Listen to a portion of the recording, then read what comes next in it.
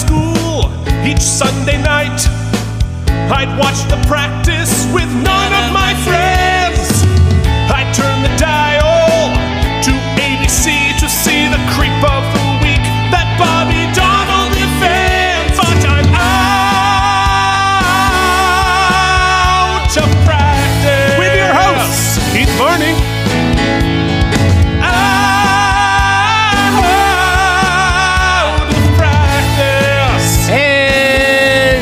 Mike Indeglio.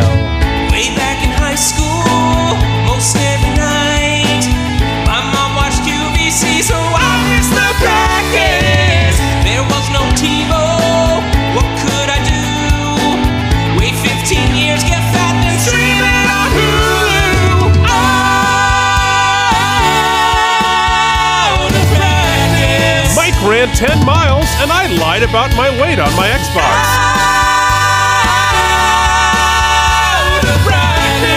My poor niece just got hit in the head with a softball. Out of practice! And welcome to the Out of Practice podcast, going week by week through David E. Kelley's Emmy Award-winning show, The Practice. Today we're talking about Season 2, Episode 28, Rhyme and Reason, the season finale. And we tried to put way too much information into our opener, didn't we? Well, you did. I did. Wait, what happened to your niece? So on my phone here, as we're doing this podcast, my brother keeps texting me because it's my niece's second softball game ever. She's not, she's like jumping from thing to thing, trying to find out like what's her sport, what's her, I don't want to say passion. She's too young for that, but you know, they're trying to get her involved in stuff. You mean the thing that we've been doing for the last 40 years? Yes, that. Anywho, she's playing softball. It's the second week. Last week, she is a little timid. She, you know, she's learning. She's learning how to play. She's 10, I should say, or 11. 10 or 11. Sure. And so my brother FaceTimes me, and I'm like, hey, I can't FaceTime right now. I'm about to do this really important podcast. Very important. But he's like, oh, just watch Bella's at bat. Just watch her at bat. The second we started rolling, she got plunked in the head with a softball, and I just ended the FaceTime. So, wait, so you saw it live?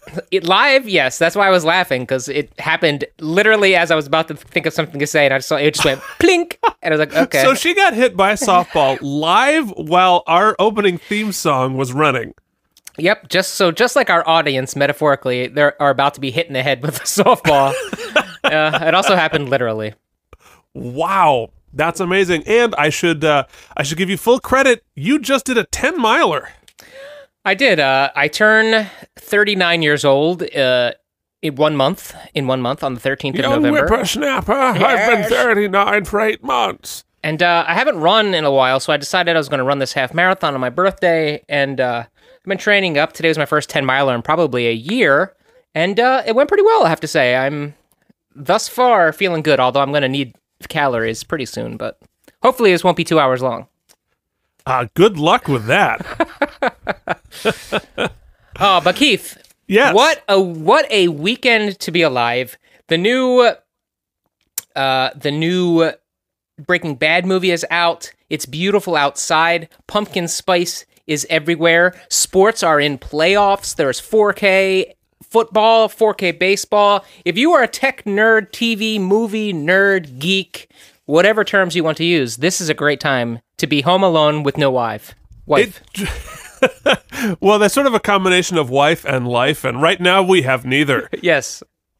You know, you have all those wonderful things. I'm watching a chicken wander around in the alley behind my building today. That is an illusion that I think we can all get behind. Indeed. Okay, so we are talking. I'm excited to dive back into the past because I have something exciting for my This Day in the Basement. But I think we should start talking about the season finale of Season 2 of The Practice. Are you excited? I'm not only excited, I feel like we need to give ourselves some snaps and a pat on the back. We have made it through 2 seasons, and this season feels like it was an eternity. Well, because it was the longest season in, like, television history. It basically became like a soap with 200 episodes a year. There were soaps, there was life, there was death, there was action-packed sequences, there was hangings, there was priests, there was all kinds of things. We invented a whole bunch of new bumpers. Keith, the public wants to know, will next week be a short, bite-sized episode as we revisit the season as a whole before we start season 3? You know, that's a really good question. Because we did do a season 1 sort of recap episode, but nobody wants to listen to it. That's true. I guess if we look at analytics, that's what people are saying. But if baseball has taught us anything this year, is that analytics are worth bullshit. Yeah. All right. Well, yeah. I mean, we definitely need to award the season oopsies, which, you know, obviously much more prestigious. The award ceremony is much larger. So we'll have to figure that out. But, you know, we have one thing to do before we do that. Okay. The season finale. Oh, yeah, of good point. Practice. Good point. Which aired on May 11th, 1998. Coming up on the end of my high school years into the spring. And it brings us to this important question. Degs, what was going on? This day in the basement. Keith, I'm checking. We didn't get any mail this week, did we? Nope, we did. Okay. So, as you were getting ready to graduate high school, I was in my junior year, and my high school did our big class trip during the junior year for whatever reason. And our junior trip was to none other than Disney World. It was my first time going to Disney as a quote-unquote grown-up without my family, with some of my best friends, who I'm still best friends with today. And I have to say, it's sort of a nice bookend for me because next month is not only my birthday, but it's also my 20-year high school reunion. And are you going to go? I am going to go. And, you know, it all started that junior year of high school. You know, in high school, there's a lot of different cliques. There's a lot of different Indeed. people. I was ostracized from all of them. I was the direct opposite, it turns out. Like, once I got into this band that we talked about, it sort of opened the door for me to straddle all the different cliques. I wasn't in any of them particularly, but I wasn't not in them, if that makes any sense. I had the magical power to weave in and out of them. So I wasn't really, nobody really adored me, but I wasn't ostracized. And so the word you're looking for was tolerated. Yes. But because of that, during that junior class trip where everybody was in Disney and living their best lives, we had an absolute blast. I had an absolute blast with so many different varieties of people that I'm looking forward to this reunion, not just to see my good buddies, most of whom I'm really still good friends with, but people I haven't actually seen in 20 years and have only caught up with through social media, and I want to see who has kids and who's rocking it. And unfortunately, a great number of people have passed away, which is really sad. Yikes. But yeah, a lot of drug use in my graduating class. Oh, really? Yeah, we couldn't all go into musical theater to stay on the straight and narrow. All said, May 11th, I was rocking Disney with my high school friends, who I will be seeing again next month. Keith, I know you're excited. I know you're jazzed up. You got something special for us all. Let's talk about what you were doing this day in the basement. Well, I gotta tell you, this is sort of a high school reunion for me. Okay. So, this time was the debut of the first musical I ever wrote. Oh, okay. That I wrote an original musical with my period 5 music theory class. And it was an incredible group of us. There was, I think, 5 of us. And we wrote a musical called Moment of Life. That we not only, as part of our classwork, wrote an entire musical with a score and a book, we also performed it. We went to our high school auditorium one night and did a performance of the entire show. For people? For people. I mean, like our parents. Yeah. And, but it was quite this moment of life, you could even say, that We did a music video of the opening number. We did sort of a cast recording deal. And just this week, I was able to extort Nate, my oldest friend, to fire up the old mini disc and actually pull off the cast recording, which features the first song and the first lyric I ever wrote in my entire life. Oh, I can't wait. Yeah, well, this is the opening or the theme song of the show. A massive confusion, delusion, depression, bad impressions and relationships. That's high school, that's no fun, that's no fair, but it's the best time of your life. Yeah, it's the best time of your life. Now, this was the first moment of life. I'll do the... A crucial moment. A crucial moment. So I wrote this lyric with the other guys, and Marie Whiteford at that point wrote the music. She was like a little musical, like, prodigy, which was very annoying, because I've gone into this for a living, and really had to work hard on it, and she just like, oh, here, just genius that I just sort of came out of nowhere. But this was... So what happened once we got all these songs down is that we emailed each other for the first time since we did this. So this week, I've been emailing and catching up with the people who I wrote this musical with. So with Jess and Nate and Julie and Marie, it's been so fun to get back into this. Where do they all live now? They are all... Nate and Julie are still in Vermont, and Marie are all still in Vermont. Jess, we actually talked about in a previous episode. She's the one who did the TED Talk. She's out in Seattle right now. Oh, great, yeah. So, yeah, it was fascinating to listen to music that you wrote back when you were in high school. Now, you and your band actually, like, wrote good, legitimate stuff. That's debatable. I also, on the side, let's not forget, was a 16-year-old, hard on the sleeve. I've got hard drives full of songs I wrote that are not good.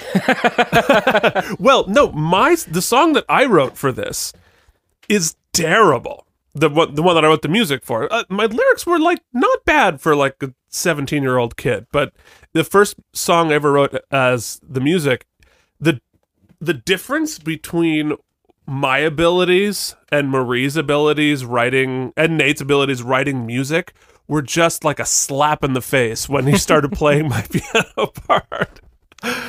But I really loved it, and it was great to catch up with everybody. So people should know this about Keith. He is, I'm not trying to overstate the fact, but I would say that you are a prolific writer in that. Now, I should say I'm a huge fan. I'm a big fan of Keith's work. So taking that off the table, though, so it doesn't sound like a gush fest, you're prolific in the fact that Keith never stops writing. You're always writing. He's writing a book, or he's writing a musical, or he's writing a play, something. That's true, yeah. Which is an aspect of your personality that I really appreciate and admire. Did you, just talking to your buddies, did it kind of like trigger anything in you that's like, we need to write a song to kind of visit where all of us are now, just to kind of bookend this thing I've unearthed? Oh, well, we were talking about all getting together and just like get a bottle of whiskey and like sit by the piano and do a late night jam sesh, and which I think would be so much fun. But then we were all like, oh man, is that going to like throw us back into our high school dynamics? And am I going to get insecure about everything all over again? Yes, absolutely. That's exactly what happens. Yeah, no, the other thing about this musical is Julie said that she still has a copy of the script. Whoa. And because I hadn't heard any of this stuff in 20 years. And I'm like, I don't even know what happened in this musical. I don't remember the story that we wrote. Go ahead. Yeah, what I think is really magical is that I just picture you guys rocking out. You wrote a musical. You're seniors in high school. Your life lies ahead of you. That music was so upbeat. It was so like it was a moment in your life. And then you spent that moment by going home and watching the season finale of season 2 of The Practice. I sure did. Which we're going to watch again right now. We are indeed. So, this episode, as I mentioned before, was aired on May 11th, 1998, and it is time to start time to talk about what was going on in the world on that day. Happily, the number one song continued to be Too Close by Next. We were really close to another song, but It's you know for all what? that slow dancing we weren't All doing. that's no, I was not too close to anybody at this time in my life. No one was interested. The top movie continued to be Deep Impact, and the front of the Burlington Free Press talked about airlines see 737s grounded, which is really ironic because now, today, the 737 MAX has been grounded. So 737 has not ever gotten off to a great start as an airplane. Well, you know that old saying, if it's broke, just make it bigger. You know, I think that's why our podcasts keep getting longer and longer. Right. Yes. Oh, that's funny. So this episode, not surprisingly, was written by David E. Kelley, series creator and who just wrote everything, but it was directed by first-time The Practice director. It was Jesus Salvador Torrevino, who also did 3 episodes of Deep Space Nine and 5 episodes of Star Trek Voyager. Unnecessary Star Trek reference. The line must be drawn here. This far, no farther. That was too loud. He also directed Sequest, Babylon 5, and my favorite one of his credits beyond Star Trek, he directed 5 episodes of MathNet, I loved MathNet. which starred my good friend Tony DeBuono. She was Pat Tuesday, and she played Kathy in the original production of I Got Fired. 3, 2, 1, contact. 3, 2, 1, Contact, indeed. What a great show. Loved it. Now that I'm playing, it's interesting. So MathNet, for those of you who don't know, 3, 2, 1, contact was literally a PBS show about math. 3, 2, 1, Contact. And is they the did- dun-dun, is the something. Is the dun-dun-dun-dun. It was basically take Sesame Street, make it all about math, marry it with a sketch comedy show, and you had sort of 3, 2, 1, contact, which always ended with MathNet. Right. Which was basically an X-Files spoof, Right, but about... But it was math. serial, so like it would Yeah. last the whole week, and then Friday you would find out who the perp was or whatever. I had my guitar lessons right at the end of the episode every Friday, so I would get through the whole week of kidding. MathNet and then miss the ending because I had my guitar lessons, which sucked because there was no DVR at the time, and so my sister always had to tell me what happened, which is the Oh my worst God. way to get a show explained to you, is to have someone have to tell you what happened. Oh, that is the worst. The worst. But right after it came, Where in the World is Carmen Sandiego? So I got to watch that.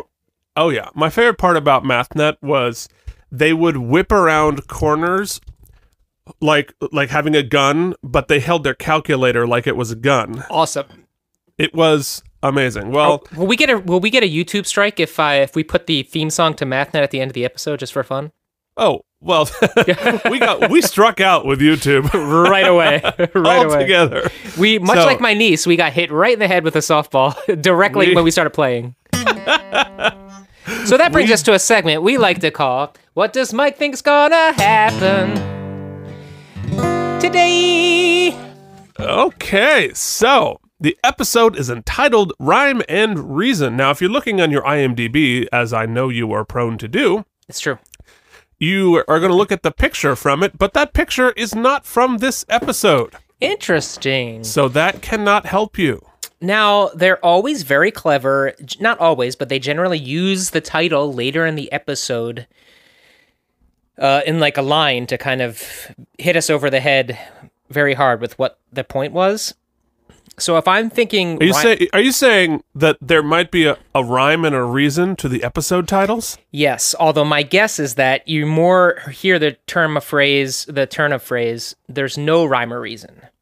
So I'm going to say that there's a crime committed that is just like, I don't want to say crazy, that's weird, but like just nonsensical, maybe. So it's like it makes it very difficult. The bigger question for this episode, let's get a bonus. So that's my guess. It's gonna. That's kind of that's lame. That it's just. I don't think it's lame at all. I think it's a terrific guess. But there's a special since it's the season finale. What does Mike think the cliffhanger will be? Ooh, interesting. Because there's got to be a cliffhanger, right? It's 90s television. Well, one would think, although we did not have a cliffhanger coming out of season 1. Yeah, but I don't know that they knew for sure there was a show coming out of season 1. That's true.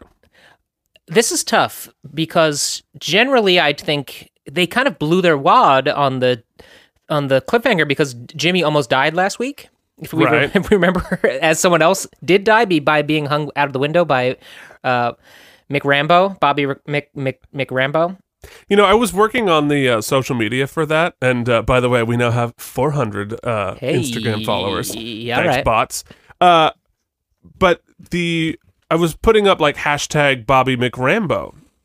Problem is, that's 2 layers of inside joke because it's Bobby Donald, but because you call him Bobby McDonald. So like even it's so like out in left field that it doesn't even make sense to people who know both The Practice and Rambo. You have to know The Practice, this show, and Rambo in order to get that. But that didn't stop me. No, of course. I mean, we might as well go inside the inside joke because I'm loving it. I think, you know what? I'm not going to stray too far from, let's just take what they give us. I think the cliffhanger is going to have something to do with romance. Okay. It's going to have to do with girls loving boys and boys not loving girls or whatever that Ingrid Michaelson song. Boys love girls, love Helen, whatever that song is. You know the one I'm talking about? No. Okay. I'm sure your brother does. Can I just say, I'm so impressed that your brain works right now. I mean, as much as it does, but you I think there's plenty of people who would beg to differ. You ran 10 miles, and you know where you are and what's happening. I literally did nothing this morning. I have been building custom players into NHL 20, and I don't know where I am right now. Well, I mean, outside of that 10 miles in this podcast, all I've been doing is existing as a fake cowboy in a video game. Oh, yeah. Yeah. It's so satisfying when you get on that horse and you bond with that horse and you feed him a carrot. It's very emotional, though. Yeah, it's a lot. Prepare yourself emotionally. There's a lot going on. Well, Red Dead 1 wrecked me. I guess we won't. Spoilers for a 10-year-old game. Anyway, let's watch this episode of television. Let's do it. But first, let's run this ad. Season finale of The Practice. Oh, Can you hear that, now. I hear it. I don't care about everybody else. You're not. Dad? No, never mind, Dad. You are not nice going on an family at unsupervised dinner. camping trip. We got some purple A stuff, large backyard. some Sunny D. Billy's older brother we is just 15. eat, That is please? not supervision It'll for be 9 16. 13-year-olds. I'm sorry. Is it just overnight? Girls and boys. No, I am sorry. I'm so sick of never being Kevin. able to. She treats me like I'm 10. I'm treating it's you like you're 13. ridiculous. Don't speak to me in that tone of voice, young man. Speaking of this day in the basement, boy, does this Yes. conversation sound just like something that sounds familiar to me. But Seems pretty Dad, but familiar. Mom, but Dad. But Mom, but Dad. All right, should we let's introduce Mom and Dad and the kid while we're stopped. Who's that kid? Who's 13 but not 10? Mom and Dad. Dad, Mom said it was okay. Dad. Mom said it was okay. All right, so Mom is played by Allison Martin, who you would know from American Princess, Grace and Frankie, Mad Men, Terminator, Sarah Connor Chronicles. Sarah Chronicles. Sarah Chronicles, and Blades of Glory. Dad is played by Avar Brogger, who you would know from a lot of different things, because he shows up everywhere, but you would know him from Meat. Oh, good Lord. Did you say meat? You would know I him. say Veep, but I said Meep. I thought you said meat. I was like, there's a show called Meat? This is not gonna be my best episode. I don't know what's wrong with my brain. Keith, I can't quite remember. How did the theme song for the very popular sitcom Meat go? If you're hungry and you have no dinner, don't get some pasta. You're gonna want some meat. I love the scanting and the rhyme in that. Okay, moving. Who's the kid who is 10? Hold on, we have to finish talking about the dad. Oh, my bad. Who was on the great sitcom Meat, which was a sequel to Beep. He was also on Veep, Masters of Sex, the Annabelle movie, Criminal Minds, Prison Break, Boston Legal as a different character. He is also on The Practice as a different character as well, coming up later. And he did 2 characters on Star Trek Voyager. And I'll play it. Unnecessary Star Trek reference. And he was in the movie Chud. Remember that? Chud. Cannibalistic humanoid underground dweller, something like that. Not the ceremony of Chud. No, not from it. Anyways, good movie, scary movie. And the kid is played by Adrian Lelliot, formerly Jeremy Elliott, but between filming of this and today, she has transitioned. Just recently, a couple of years, but she was also on Smallville, Seventh Heaven, Safe Harbor, Melrose Place, and Picket Fences. God, I loved Smallville. Oh, what about the kid? That was the kid. My bad. The daughter, the kid's sister. The kid's sister was played by Samantha Telly. This was the only thing she ever did other than a reality show called Small Talk. Kid sister and me. Yeah. Is going. Kyle Tanner Kevin, is I don't going. care what they're doing. If Kyle Tanner jumped off a bridge, would you? Hell yeah. You ever met Kyle Tanner? He's cool Kyle as Tanner's shit. the shit. Shut up, Carol. Unacceptable. The other kids think I'm a That girl's joke. awesome. Because I'm Shut up, always- Carol. Other kids. Why do I have to? That is enough. You don't talk to your mother that way. This just in, that kid's gonna kill someone. Ooh. Big swing. What's going to happen? It's a bunch of kids in an overnight tent. Is it really that big a deal? I don't want to they're say not that I've old never enough. killed Should one of my parents be parents home because they didn't let me go to a John, camping support party, me, please. but What message do we send? But you You feel stomp away like, from the were you table, in you the get what you situation, want. be like 50-50 Mommy's big on chance? messages. All right, Carol. Kevin told me to shut up, and that's not.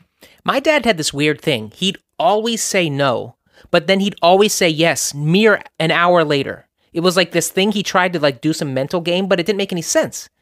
I think he was Yeah, trying so to like what- make it seem like he was such a cool guy because he'd say no, but then he'd relent. But like you kind of knew it was happening, so after a while it lost some pizzazz. Okay. Yeah, no, that's interesting. My parents were like you can ask for it, but only once, and you have to pretend you don't want it very much, and you have to be like, the cooler you were about rejection, the better likelihood you're gonna get it. It was this weird, That's so Vermont. it's so New England waspy. Oh, you know what? In fact, it brings me to a trailer, a bumper I've become very fond of. I'm going to call for this early. Oh, what is it? Oh, The only one I control. Keith is pompous. One time, Keith, my mom, to show how directly opposite my mom was, there was this stopwatch that I really wanted for Christmas. And I kept begging stopwatch? Yeah, I don't know why. I kept begging my mom for it. Begging, months out. Right. So finally she goes, I can't take it anymore. She dragged me by my t-shirt down the basement into the utility closet where she hid the Christmas presents. So she ruined Christmas for me, grabbed the present that she had already bought for me that I was begging for, threw it at my face, and she was like, there you go, now you've ruined everything, and then left me there. Oh my God. So that's my mom. That was my mom's calm parenting. Oh my God. So new bumper, traumatic memories of Mike's. I love you, Mom. Yes, it is. I think maybe we have to explain the reason and not always hit him with no. Well, honey, I did give him a reason. He just can't accept it because all his friends are going. Holy shit! Kid's got a gun. Oh, he shot Mom dead. He just shot her twice. Oh, listen to those cheesy strings.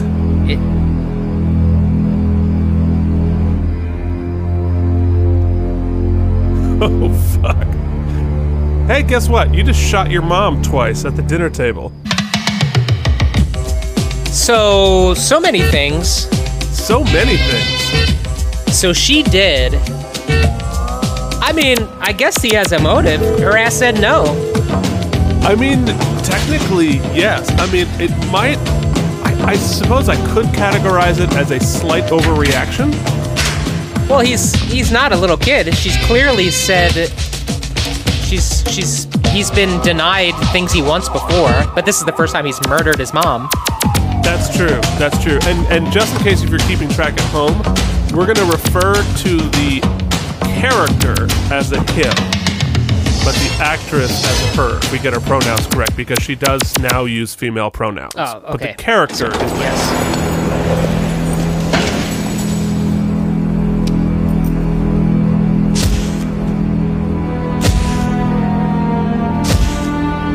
Now we know he's exactly 5 feet tall.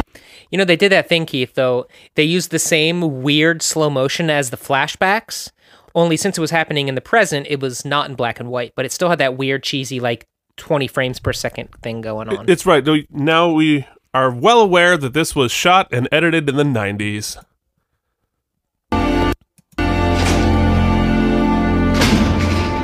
We're having a very on brand for Halloween with this. No, it totally is. The score. I keep it in a safe upstairs. Kevin knew the combination in case He had to shoot his mom. Right. For emergency matricide. You say you didn't want to kill her? What did you think would happen if you shot her? She'd let me go to the party?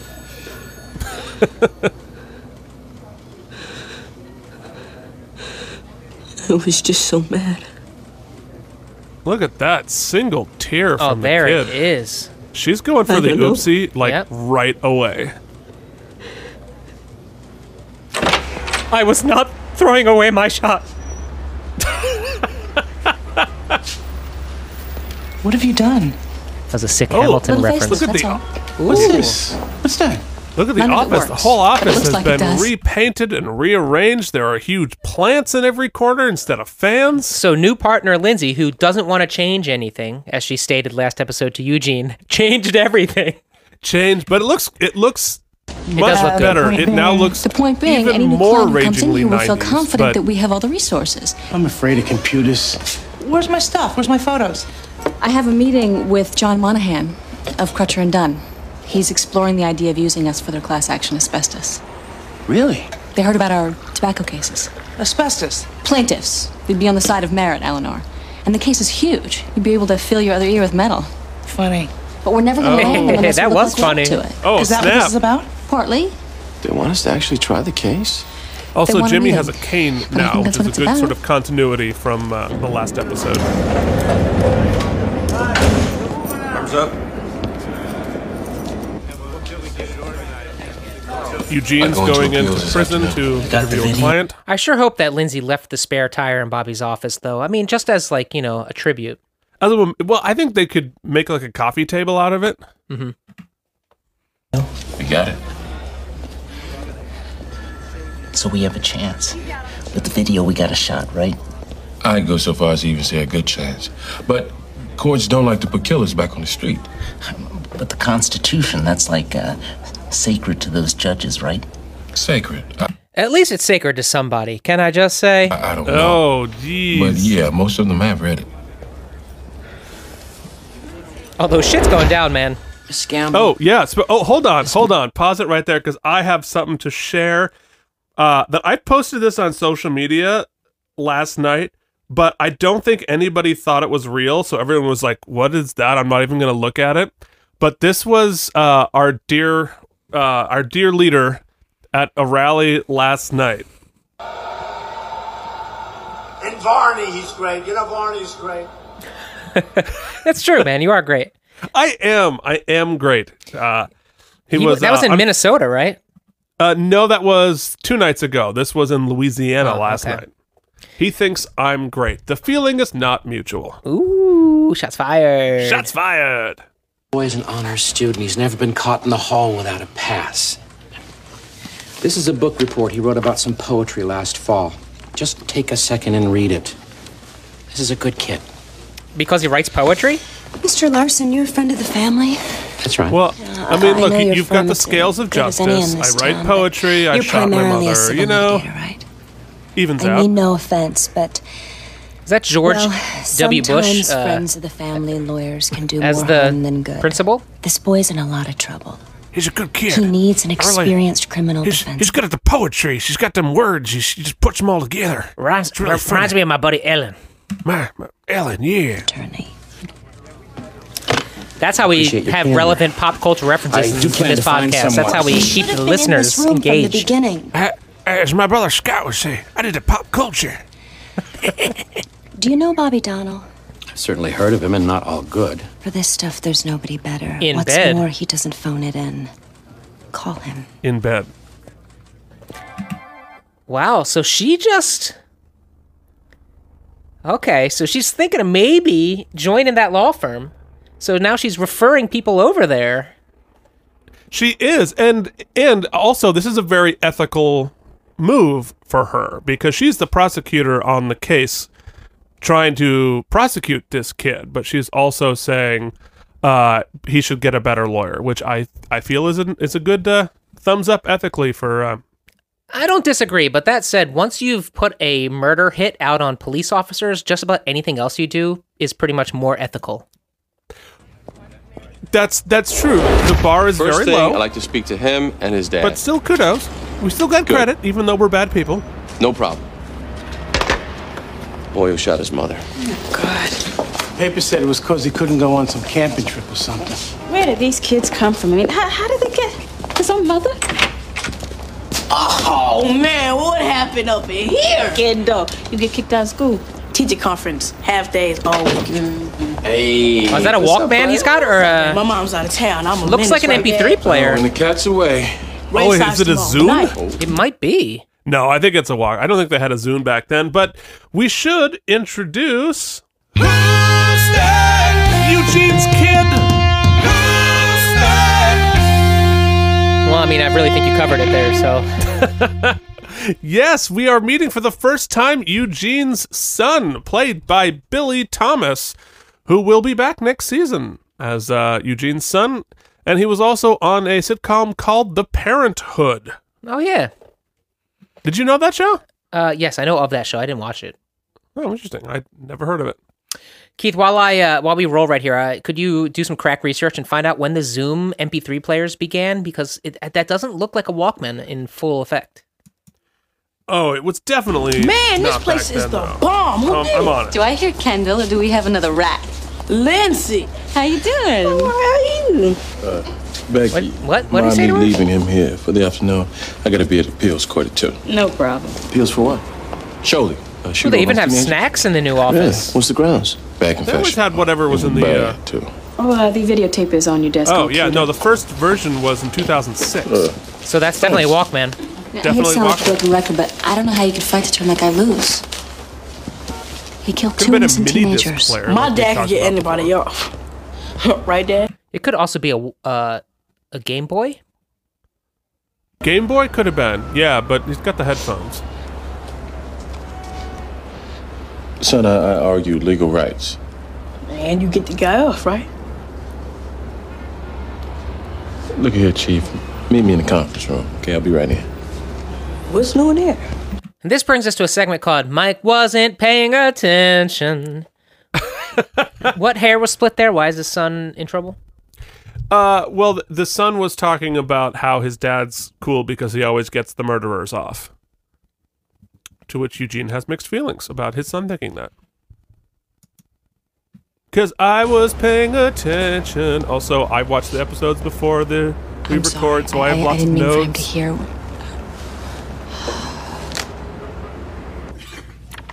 Seven 72326, Commonwealth versus Kevin Blair, minor, murder in the second degree.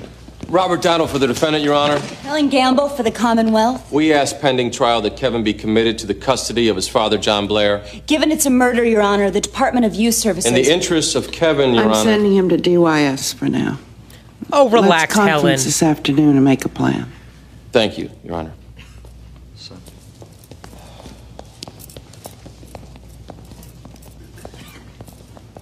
However, we should definitely talk about...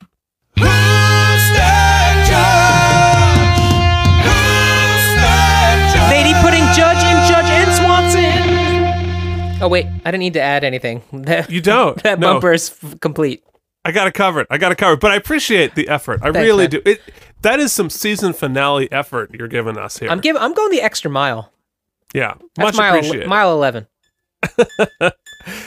Well, as is the casting department, because this judge is played by none other than Louise Fletcher, Oscar winner Louise Fletcher, who everyone would know as Nurse Ratched from One Flew Over the Cuckoo's Nest. But I know her as the very crucial character of Vedic Wynn on Star Trek Deep Space Nine. Unnecessary Star Trek reference! A truly tremendous actress, incredibly adept at playing horrible people. Well, maybe not this judge. Well, we don't know. We're going to find out. Well, it's because you spoiled that shit. No, she played Nurse Ratched. Oh, yeah. Is like one of the most famous, and Vedic Wynn is quickly and quietly. is a bad guy.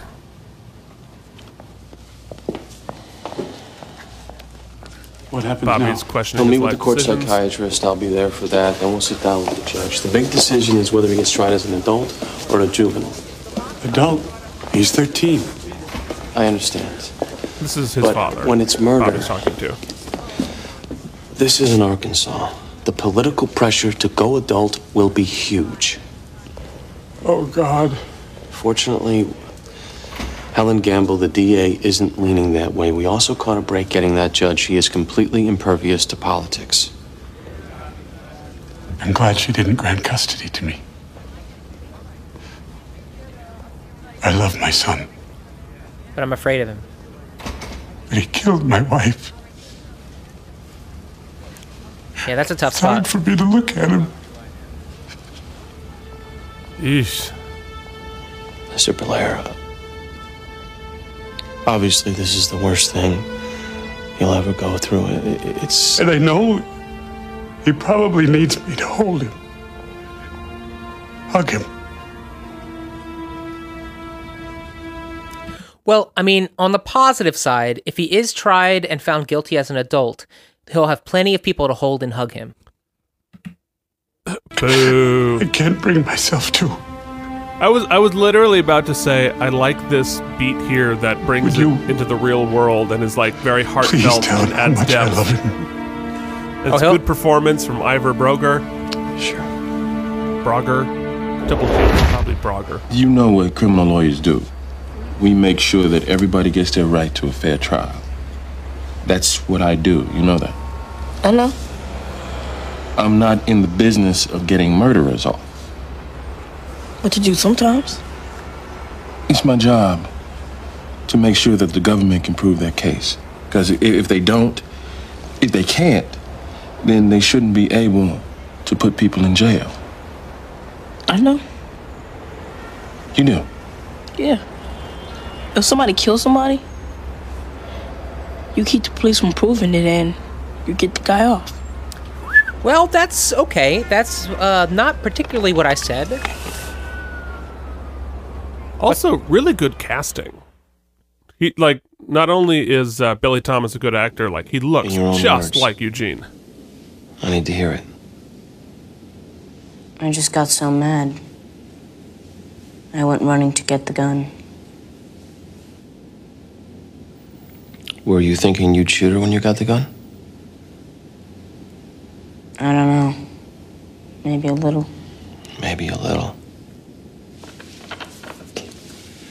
Kevin, I know this is difficult, but for me to help you, tell me what you're thinking right now. I want to wake up. You want to wake up? I want this to be a dream.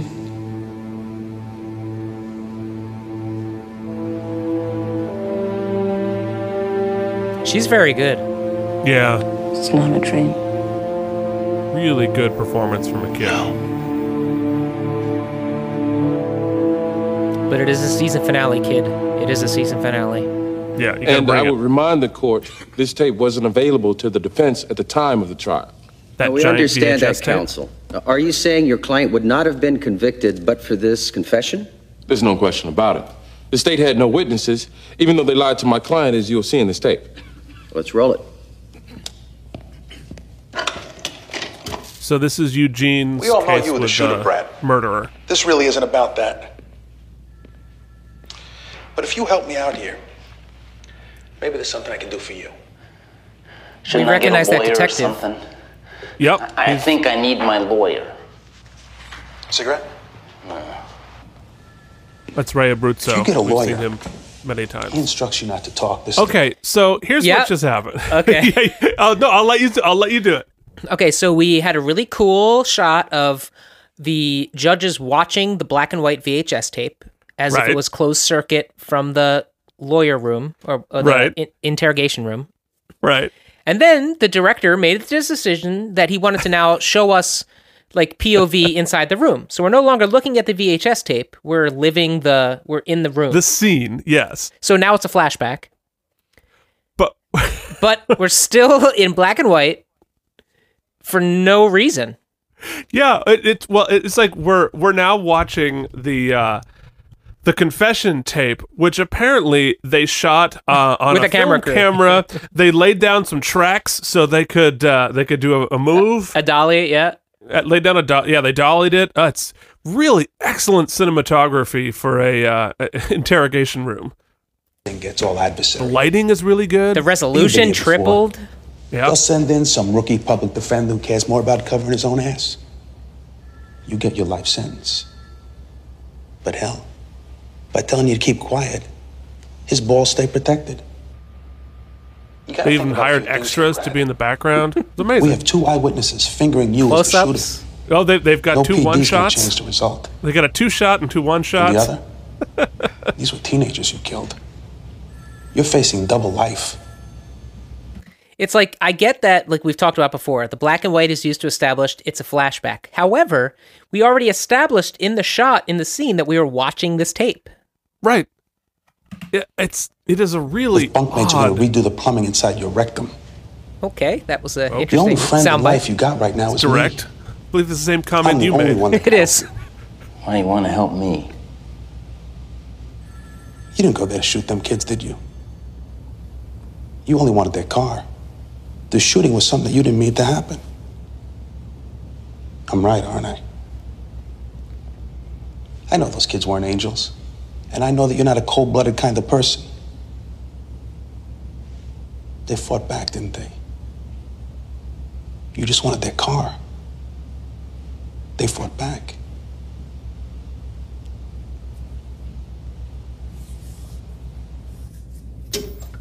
And now 3 we're back hours in and scene. 13 minutes But later, we my should do client this. confessed. Guy who shot those kids.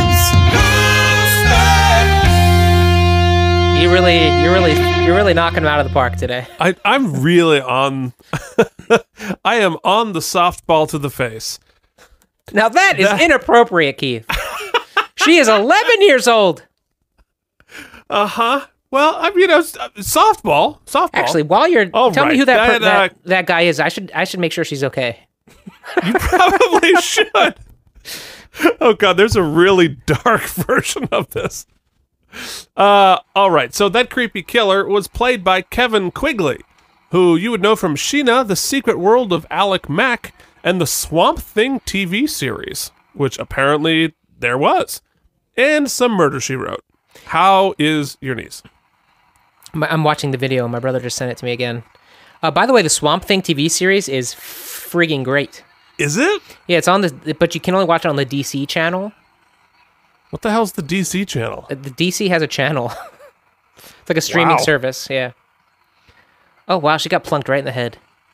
Yeah, what a Ooh. trooper. She gets up, she runs right to first base. Well, she take your base. So we established that A, she's tough, and B, she knows the rules. So that's good. Hell yeah. All right. Good on you. I marvel at her abilities. She also, they got a new puppy this week, a new German Shepherd puppy. So she's having a banner week. She really is. Nice. Except for the concussion. Well, you know, she won't remember it, but it was a great week. And your claim is that this confession is unconstitutional. Oh, we know this, Judge. Mm-hmm. We sure do. I will... Judge! Aw. No, it's going to spare us, because we've had to introduce like 40 people so far. I know, it's true. It's been a heavy guest actor episode. That is Clyde Kusatsu, who we would know from the New Kids on the Block TV series.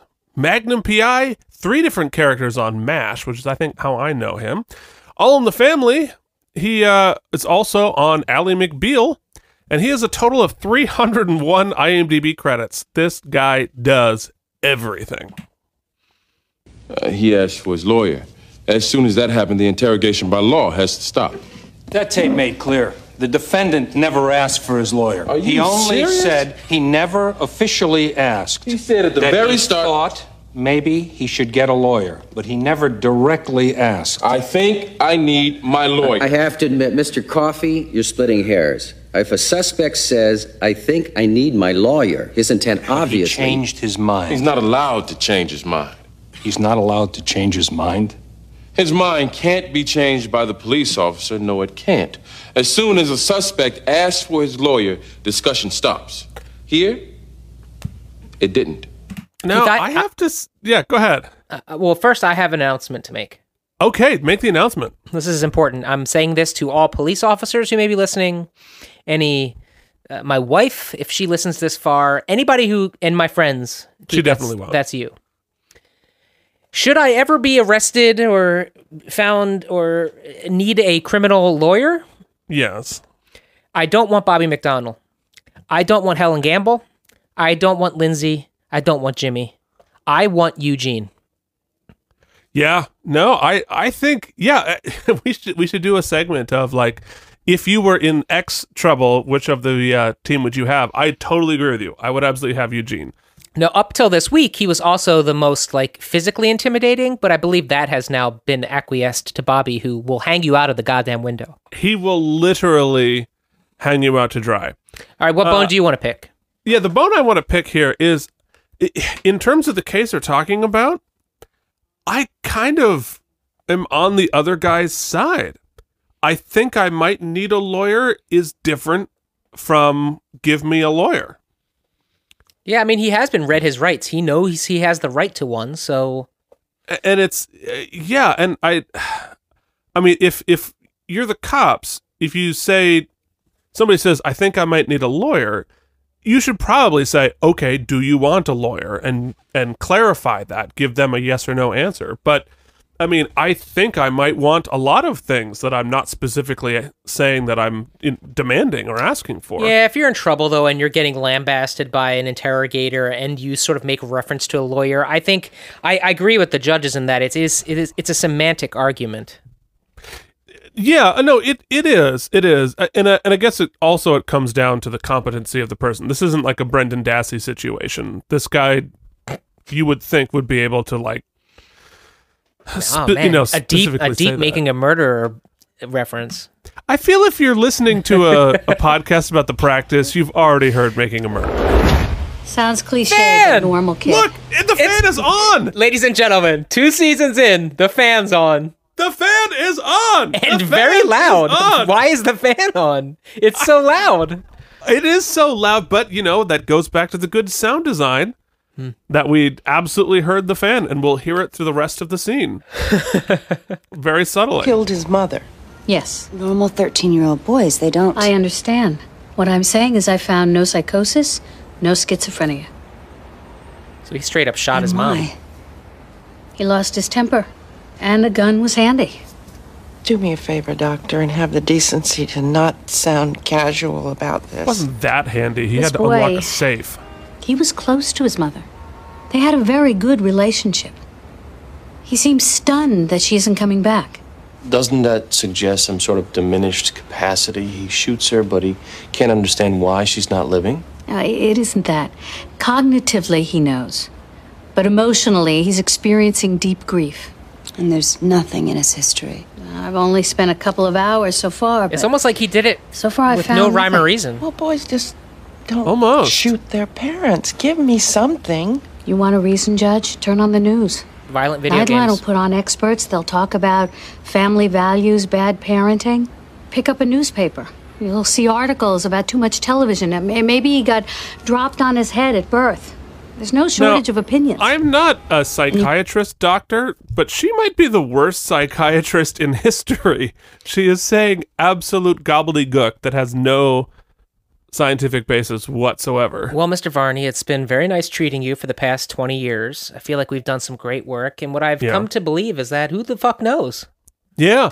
No, totally. It could have been because you watched TV or didn't. Have you ever played any violent video games? I play a lot of violent video games, yeah. Yeah, it's probably what the problem is. Do you have any friends, or do you just kind of like make up custom NHL teams and name them after people you wish were your friends? Oh, snap, says the guy who's also spending 2 hours of his Saturday talking with me. Yeah, that's a good point. I hope I'm on the team. What position do I play? Oh, we'll have to talk about that because you need to pick your position and your number, more importantly. 14, maybe. 13? 14.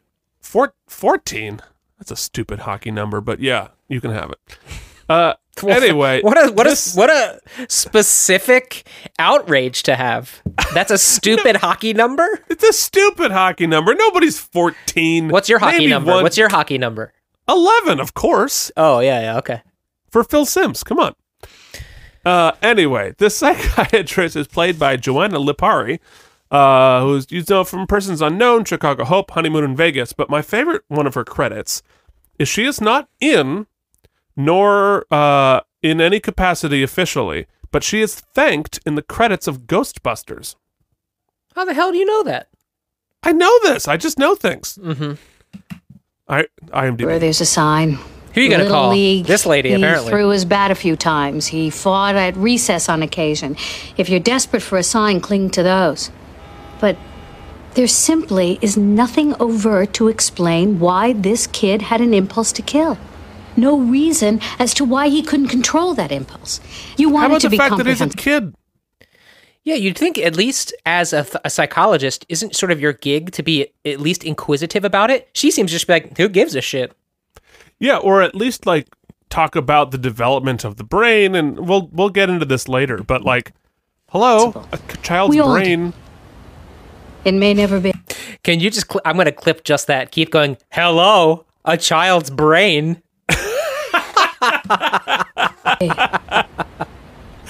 That's going to be a really specific bumper. I'm not sure when to use. It's funny. So, what are you going to do? Fry the kid. I'm not sure yet. On the one hand,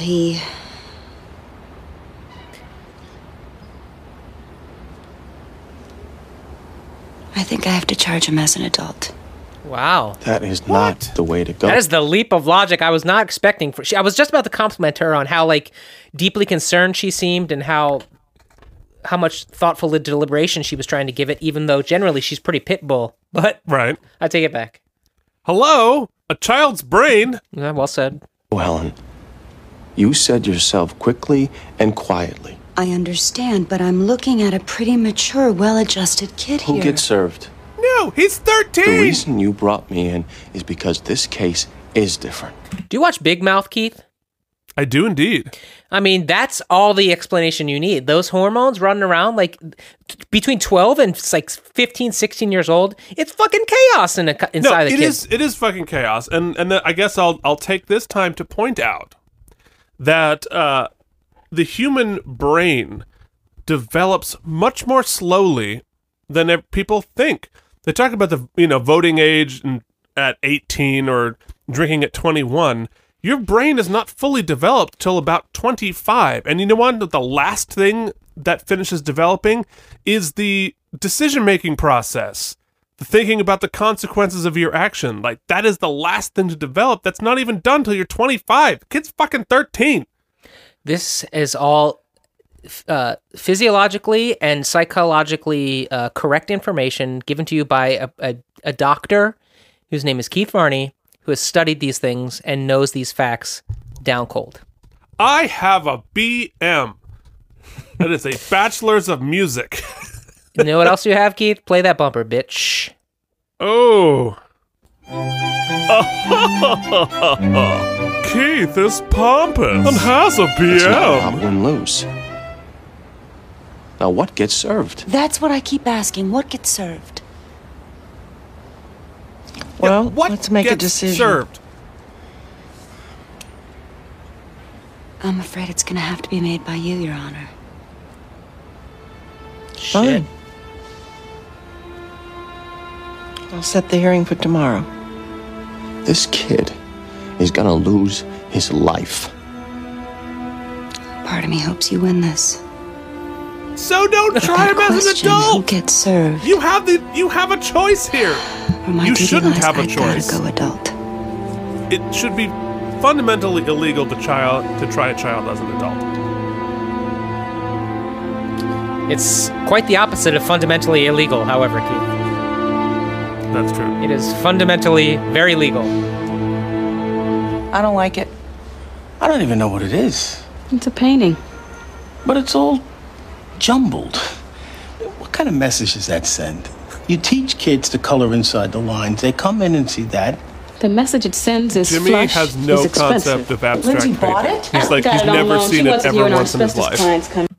Although I won't go off on it now, but one of my I have a trigger. If not on your podcast, when are you going to go off on something? I have a trigger anytime the sort of allusion to painting inside the lines is made. Oh, do tell. I'm not that kind of person. And inside the liner? Yeah, and not only that, but I also am not very I'm not very skilled. I don't have a good facility for drawing and or coloring or staying inside the lines. Oh. So I'll never forget one specific my senior year in high school. I was a project about something I can't quite remember, and I decided that instead of using computer graphics for everything, for some of the sketches I was going to, or for the chapter markings, I was going to do them freehand. And I spent a lot of time, and since I'm not really good at calligraphy, I sort of did sort of like a, what would you call it? Like a scribble sort of font. I created it, but I just thought it was very creative. I was going for it. I was making a bold choice. Cool. Anyway, my physics teacher, who shall remain nameless. Oh, no. We throw our teachers under the bus if they're bad teachers on this podcast. Mr. Maz was his name. Fuck you, Mr. Maz. He failed me.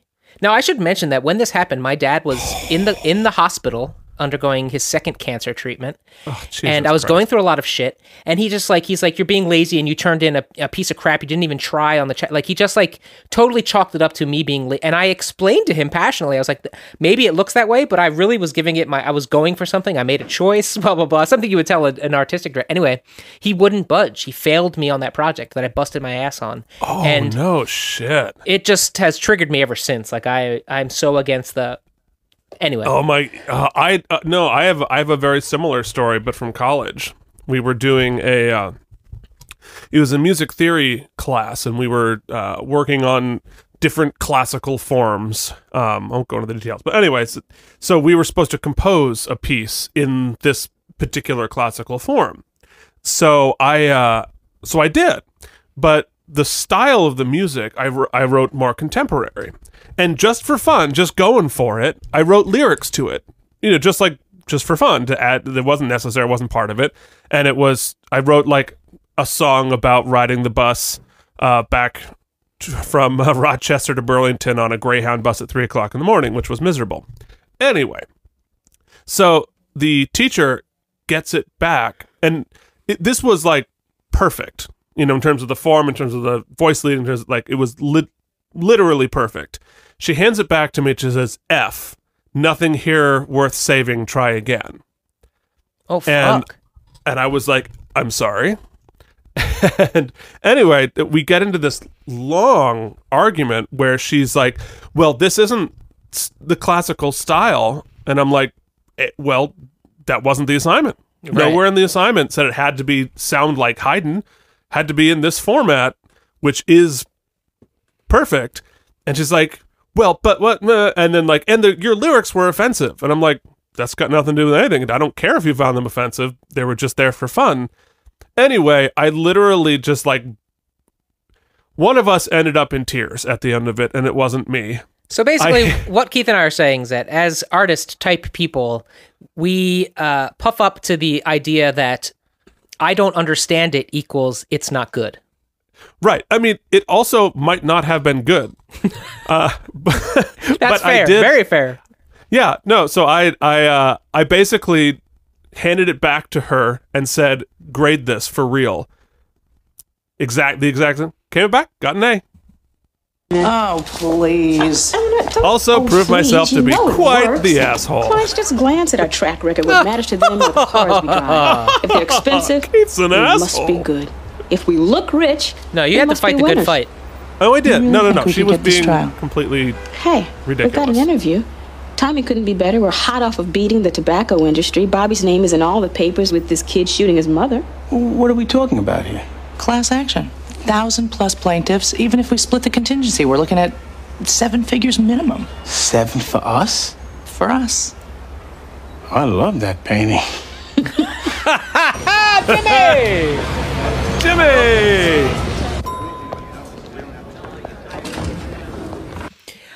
3 years later, my sister had that same physics teacher and loved him, and he loved her.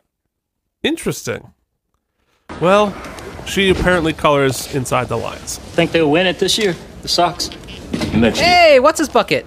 Yes, Every year. indeed. Mysterious guy, we don't know who it is yet. The guy who did all the stuff with Bob Newhart. Yes, indeed. You know him from 91 episodes of Newhart, but I know him, of course, from Deadwood. This is William Sanderson, also from Blade Runner and True Blood. Yeah, tremendous and distinctive actor as the mayor of Deadwood. William Next year for the Red Sox. Yeah, must be tough playing in this town. Fans have a million years of frustration pent up. Wonder how they managed to play it all. Not so I much can't feel anymore, sorry Boston. for ball players. Making that kind of money to play a game in the summer and take the winters off? They don't get my sympathy. You're that lawyer for that killer, aren't you? Sholey. That guy who killed those 2 teenagers. You're his lawyer. Yeah. Can I ask you something? How do you do that? I mean, isn't it hard to... Keith, could it be that Could it the cliffhanger is that at the end of the episode, Eugene leaves the practice? Oh, well, that's certainly a cliffhanger to the end of our episode. You know, people like that. Every man or woman gets his day in court. Coca-Cola product I placement. understand. No, This guy's that's pure cola. scum, isn't he? Product placement. He's a human being. It's just... Those teenagers, they were my kids. Oh, shit.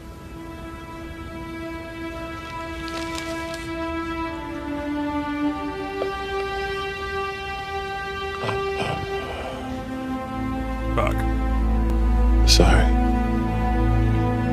You like what you do for a living, Mr. Young? You know, Keith, we've never debated this point before. Have we ever debated the ethics of being a lawyer? I don't know. It's new territory for It's nice this to show. see you do draw lines. You'd never sympathize with a ball player. Oh, snap. Wow, did you hear that mic just drop? Yeah. Clunk. Actually, I couldn't hear it over all this goddamn synths. So many cents. It's so loud, too. They're much louder in the mix than usual. Yeah. It went okay. I didn't think the DA Probably a came back director's much. choice. We've had So? a few questions with our We can director's win? choice so far. We should win, Brad, unless they want to rewrite the law. But there is no time limit. My bet is they're going to sit on this case a long, long time. And what, not do anything? You got to understand, us winning means turning you loose. You killed 2 people. Setting you free isn't going to be on anybody's list of priorities. But it went good. I think it did. Yes. When I was assigned this case, every instinct was, let's not make this a bigger tragedy than it all. Interestingly, in this courtroom, that giant fan is usually in the back, and it's not there. Yeah, where's the giant fan? I guess they moved it over to that lady's office. Apparently. Already is. But he committed a very adult crime. It was knowing. He It walked doesn't upstairs, matter. turned the combination on a safe to the left, to the right, and back to the left. Oh, that's how safe. He loaded bullets into a revolver. He walked back downstairs and executed a human being. He did all of those things very quickly, by the way. He's tried. He did. as an adult, He was really receives on a top life of it. sentence. Let's not dance around that But reality. also, like, a kid He's can got no drive a defense to car crime into a himself. bus, too. It As an doesn't mean adult, that they're... second-degree murder carries an automatic still a life kid when they sentence. did We have it. to face that. We also have to face what he did. He's 13 years old. If he had impregnated his teacher, the teacher would go to jail and the world would be saying he's a child. But because of the politics and outrage of murder, the world says adult. Treat That's exactly him right as there. Good an point, Bobby. adult. Don't be soft. As much as I feel for this boy, and I do, as much as I feel for his family, I can't escape. The fact that opposing counsel broke up with me, and thus I must take it out on this small child. Totally. I can't look at him and say he's just a kid. You can say that, Helen. Because he is a kid. But apparently they can't focus that shot of Louise If you're saying there's no Louise chance Fletcher. of rehabilitation with a 13-year-old, and Another single tier, P.S. No, you're it's saying just rehabilitation really shouldn't even performance. exist as a concept. Really, oh God, my brain. That was really performance. That was from he performanced the hell from out of that. Adrian there. Yeah, Excuse me. she really performed that. I'll take this under advisement. But I think Bobby's point there about politics influencing this is a fair one. Like, How you doing, Kim? this whole like tough on crime, fuck you criminal, even if you're 13, was definitely politically in vogue at this point. So now Helen is watching the father and son have a moment. We're gonna get through this. The dad is becoming a parent right now. Oh, we got another tear. She's killing it. Yeah. I'm sorry, Dad. I know. So's he, P.S. Yeah. They're gonna fight to the death for the oopsie. I don't know. It's sort of a joint performance almost. Yeah. Could it be an oopsie-toopsie, Keith, for a season finale? You mean a split oopsie? Tell Carol I'm sorry. Can I not just vote for 2? Is that illegal? Definitely illegal. And you are an adult, so you have to abide by those laws and deal with the consequences.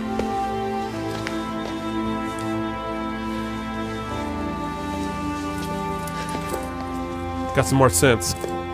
Oh, now Helen wants to cry. Well, she should. Asbestos clients, showtime. Here they come. Here they come. Okay, so you're gonna buzz me. What do I say? Anything you want, just stay on the line and talk. It's so ridiculous. There's no need to panic. I'll walk you through it. John, if you go into a courtroom oozing anxiety, the judge will see that. Okay, you're gonna do exactly as I say. Looking for Lindsay Dole.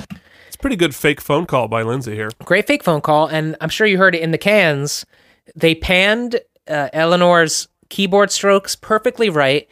Lindsay's call was panned left. It was great sound work there. Well, absolutely, and hold Sean, on. hopefully you heard Hi, that. Mr. Monahan. It's me. Let's go into the conference room. Rebecca, could you show them? All right, this will Of be the course. last time I play the bumper, guys. I reason- promise. Mr. Monahan from Asbestos. Client bringing all that sweet money. 7 figures, bitch. Yeah, the guy with the sweet, sweet money is Robert Pine from Lakeview Terrace, Red Eye, Independence Day, Parks and Rec, The Office, Enterprise, Voyager, Star Trek. Unnecessary Star Trek reference. And he did all 139 episodes of Chips. It's means a 12v6 isn't just viable, it will win. You know, I have a meeting. I'm going to have to is call you rapidly back. typing on a computer that's not on. 2 minutes, you buzz me. Keith, you want to hear my Cameron McIntosh impression? I would love to hear it. Hold on. I'm sorry, it's a little crazy. I've got a panicked house council in Detroit. Oh, no, Well, we appreciate stop. you agreeing Stop, to me. you're typing Oh, into the actual thing. Cutting to it. I thought it was Your off. success against the tobacco company has our interest piqued, especially since, well, going up against the asbestos industry, we're facing a comparable Goliath. How many in the class? We're up to almost 1,300. Certified? We've already survived a motion to decertify, and most of the discovery is done. We have a September trial date. I'm sorry. Yes? Hey, Lindsay. Been to any wild orgies lately? What, Hey, calm Zing. down, John. Hey! Listen, John. who's the judge? Way to go, David. You got another woman to say orgy to Albright. another woman. Oh, Bryce. Compact product placement. Oh, Bryce. Definitely. Okay, I've got him. Has a reputation for being colloquial. I definitely want local counsel. She's like typing good news. onto He's a spoken at computer to seminars pretend on like she's frivolous working, litigation. but He'll be it's receptive to the the 12b6 monitor and isn't Rule even 11. on. No, Like- I don't want to file till July, however. I'm just Her curious. acting you ever performance tried, is so mud good, wrestling? but you could just The reason turn the is computer he has a summer on. home on Lake Ontario. He puts in a 3-day work week. He likes to keep his docket down. Statistically, he kicks 30% more cases in July and August. But asbestos dudes are John, very I have impressed. to call you back. Lots of I'm meeting nodding. with clients. Lots of okay? nodding. Okay. Bye-bye. I'm very sorry. You've never done an asbestos litigation, have you? No, but that's not the problem. Can I cut to what I do perceive as a problem? Absolutely. I had a chance to look over some of the pleadings and witness lists. We have no Public electricity, record. so our computers aren't on. We may have a difference in trial philosophy. Which would be? You seem to be emphasizing causation. On these kinds of cases, we tend not to. How do you prove a case without causation? Well, I'm not saying ignore it, but when proving it depends on science, you're putting Go back too to heavy season burdens 1. on a jury. One, Yeah. you're asking them to understand it. Two, you're asking them to We stay away. tend to go with Anything a they don't- more I'm sorry. a more radical approach in which we put the murderer on the stand and let him just acquit himself. That's generally how we roll. Or we put somebody else on the stand and accuse them of murder.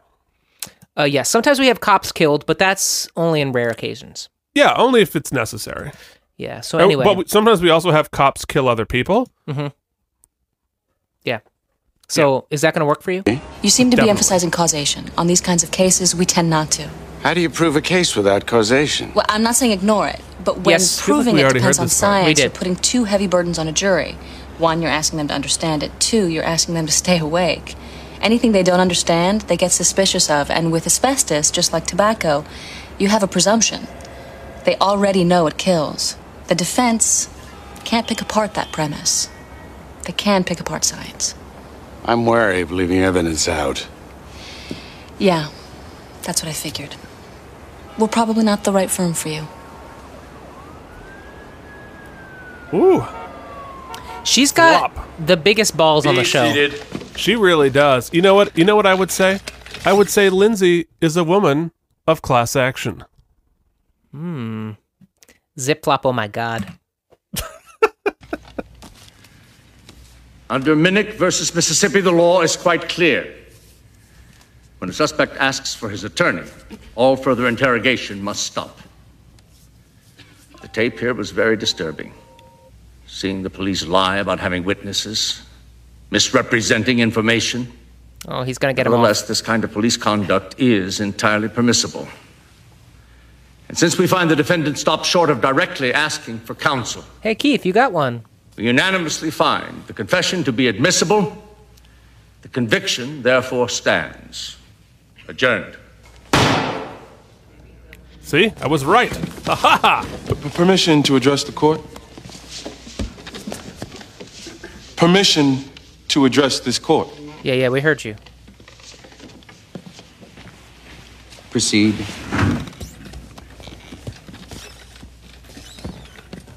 You people just ignored the law. We've made our ruling, and I heard your ruling. The other day I had to explain to my 10-year-old how I could come into this room and fight for a man who killed 2 people. Yesterday, I had to look this man in the eye. Counsel. Counsel what? You gonna give me a speech, Judge? Tell me how the Bill of Rights, how the Constitution has account for something? I gave that speech to my kid. I told myself that while having to look at the father of 2 dead teenagers, 2 kids my client shot. Mr. Young. Permission to address this court. Whoa. That thing I said about Lindsay's balls, I would like to retract. Eugene's balls be big. Oh, yeah. Well, 10 years I've been putting them back out there. Make it a little Criminals, colder. sometimes rapists, sometimes murderers. 10 years. All the time telling myself there's a reason. You're 10 seconds from a contempt order. Do it! There are rules. Rules, damn it. We don't let the police coerce confessions. We don't let them beat down doors without warrants. We don't let them grill suspects after they ask for their lawyers. My client damn well asked for his lawyers, and all 3 of you sitting up there, you know it. You're out of order. You're out of order. You disgrace the bench, this room. You just raped the 6th Amendment. I hold you in contempt. I hold all 3 of you in contempt. Take him and put him in lockup. See, No, you do not just wave off a cop. I'll rot in that cell. If giving you respect is a condition for my getting out. Whoa. Like, Eugene, that was so badass, but I think you're fighting a losing battle. Although I will say that that was one of my vows during my wedding. To badassly fight losing battles? No, I just said, do you take this woman? And I said yes, but I will rot in that cell if respecting you is a condition. I didn't say that. In fact, just saying it right now, I might be divorced. Oh, hey, Jen, so glad you listened all the way to this first episode. First time you've ever heard the whole episode. By the way, the other day, she was like, it was so much fun hanging out. Oh, we were going to go to Single Cut. And she's like, call Keith up. I was like, oh, I thought you and I would just go. She's like, no, we had so much fun with Keith. She loved you third wheeling. Ah, I'm a really good third wheel. That's true. We went to Applebee's. It was sweet. We totally did. Product placement, Applebee's. Applebee's. Okay, this is Eugene's second time in jail. Here's my question. His son got let into jail? Are, like, children allowed in to visit their parents? Not in prison, not for, like, visiting hours, but in a holding cell? He's with Bobby. Although, more importantly, did you hear his question when he ran in? Hey, Dad, did you punch somebody?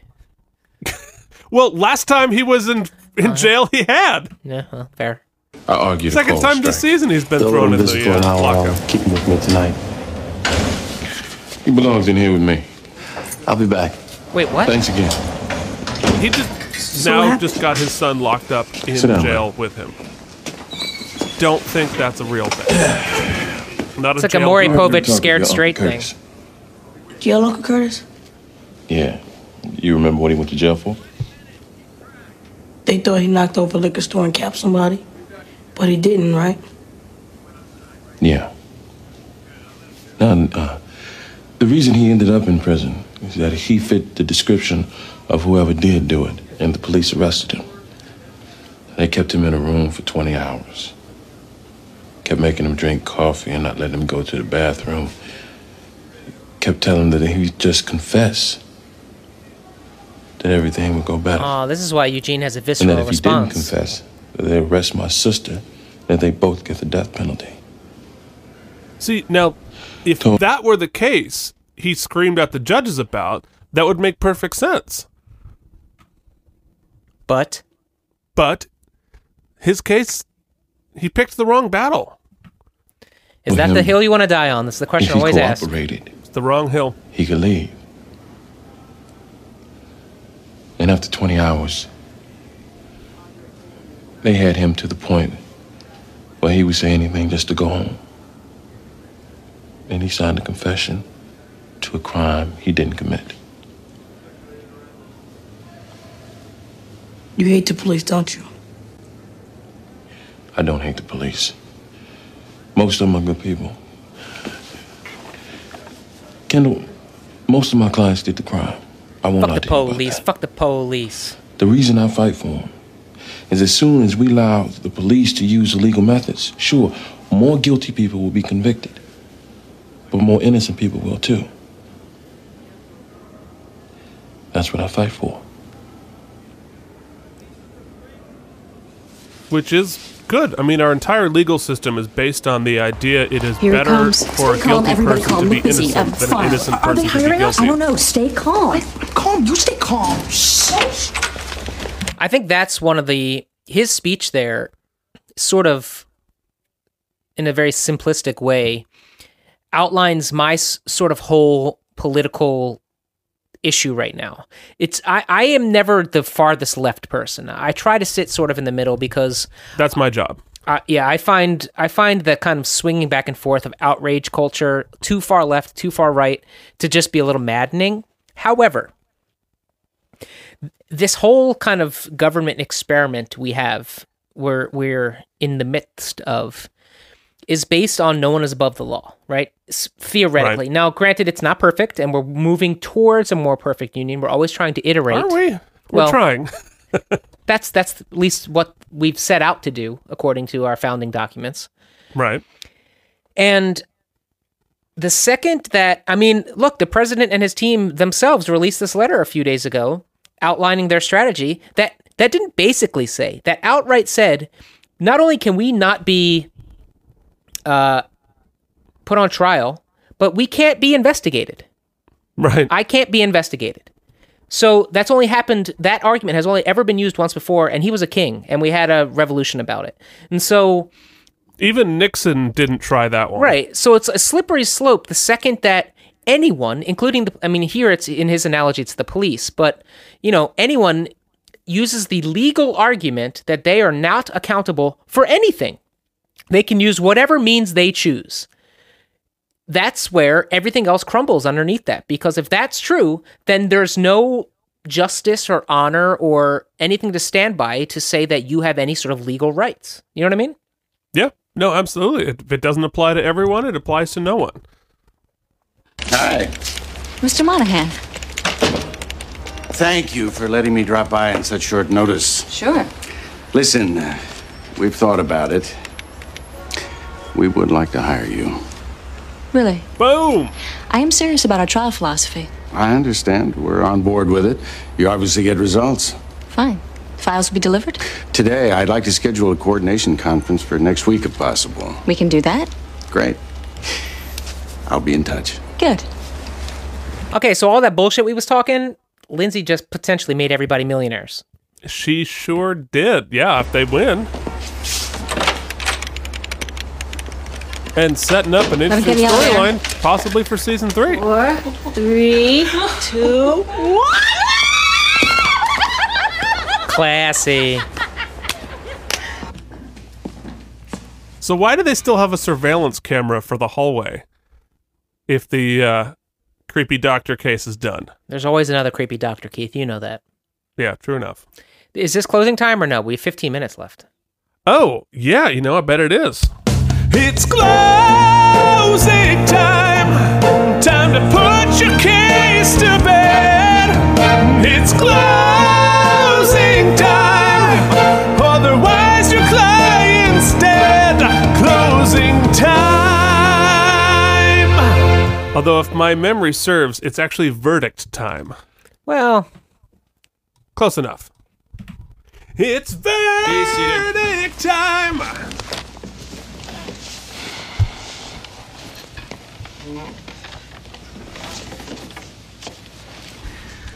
For the past several days, I've felt compelled to blame. Easy access to guns, television, movies, brainwashing children with violence, all disgustingly denying any accountability. Blame. But in this room, young man, it comes down to your accountability. Oh, shit. I doubt that you or anybody else in this room will ever make sense of why you killed your mother. There's no rhyme, no reason. And there's the title of the episode. Ultimately, no excuse. Boom, you did it. You ended your own childhood. I'm granting the district attorney's petition to charge you as an adult. fucking hell, Adjourned. Nurse Judge Ratchet. Well done, Helen Gamble. Yeah, way to just destroy a child's life. If that's your interview for Bobby's law firm, I don't know you're getting the gig. Yeah, right? The synths are so loud! Oh yeah, now you're all crying, Helen. You did this! What are you crying about? Are you trying to get yourself an oopsie? Because it ain't happening. No. Fuck you, Helen. No oopsie for you. It's all we've got. This is us throwing around our power. We all fall where we fall on this, Mr. Donald. Nobody's right, nobody's wrong. We all fall where we fall. No, you're wrong. Yeah, but you're the judge. Well said. Yeah. That's right. I'm the judge. You want to swap places? You could have opted for hope instead of... What makes you think I didn't? You know, I sit on that bench every day, seeing the evil in people. Hope for me lies in the child. Hope won't allow me to see the child in him. He murdered his own mother. But he still is a child. That doesn't sound like legal reasoning to me. Well, legal reasoning can only deal with the consequences of what he did. And I'll be damned if I'm going to send that message to the next 13-year-old with a gun. Wait, so the argument there is that 13-year-old kid was like, oh, well, other 13-year-old kids murder their mother and it seems fine, so no, I'm going to do it? Like fucking peer pressure to murder your parents? Correct. Bullshit argument. 13-year-old.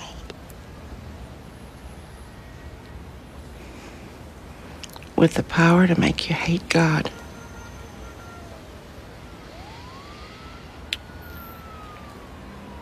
You know, had this episode been about, I don't want to get too close to the nerve, but a 13-year-old who shot up a school and murdered a bunch of kids and things like that, and the crime was just incredibly heinous. Right. I think it's well, I guess that's more topical to now, but that brings her kind of monologue there into a little bit more focus. The evil of it, right? You're dealing with an evil person, right? Or at least that rationale for this. Sure. But they chose a very sympathetic, never had any problems before kid who shot his mom. I think it muddies the point that maybe they're trying to make. Well, but even if your point is, it's a question of someone who is evil, right? Even in the case where it is somebody evil, then that person is insane.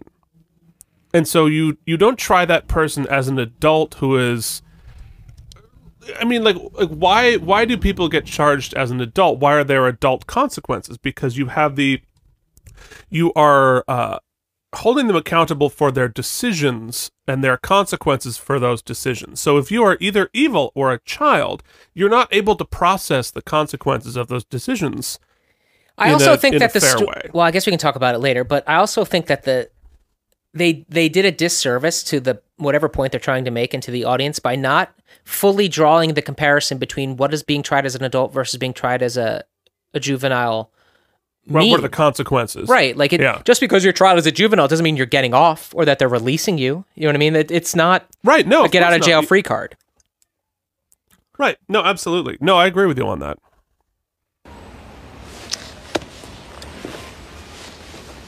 It would probably save him from the death penalty. A child couldn't do that. Or life if a child without could, parole. then that surely is the death of hope. And nobody's talking about there being no consequences. That's catastrophizing also. If a child can do that, there's no hope in the world? Well, Jesus, okay. What's the point? I mean, yeah, anybody can do it. It's a question of how do we hold them accountable? And it's different.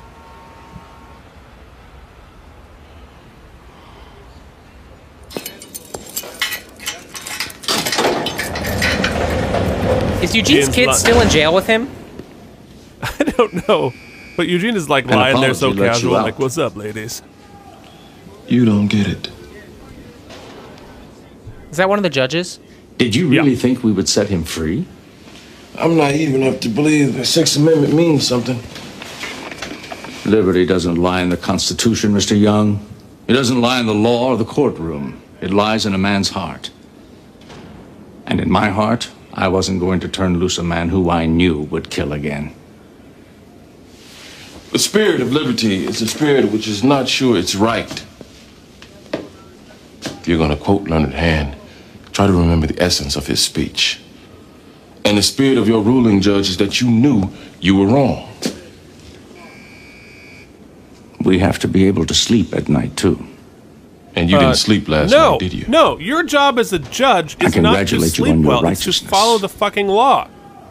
Now I'm back on Eugene's ability side. to look at death and feel nothing but patriotism for playing your part. We all signed up to do our jobs, Judge. You betrayed yours.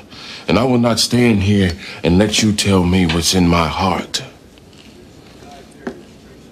Now, there's no crime to being a coward. It just shouldn't be cloaked in a robe. Snap. Asbestos class action. Lindsay's backing up a threat to make us flush. I'd probably celebrate more if I were a partner. You will be, Jimmy. How you feeling? Your wounds healing up okay? Yeah. Yours? You mean Spivak? Oh, no. Yes. Yeah. Okay, Jimmy. I'm fine. Good guy. Just a guy. Another one will come along. Plenty of fish. Schools.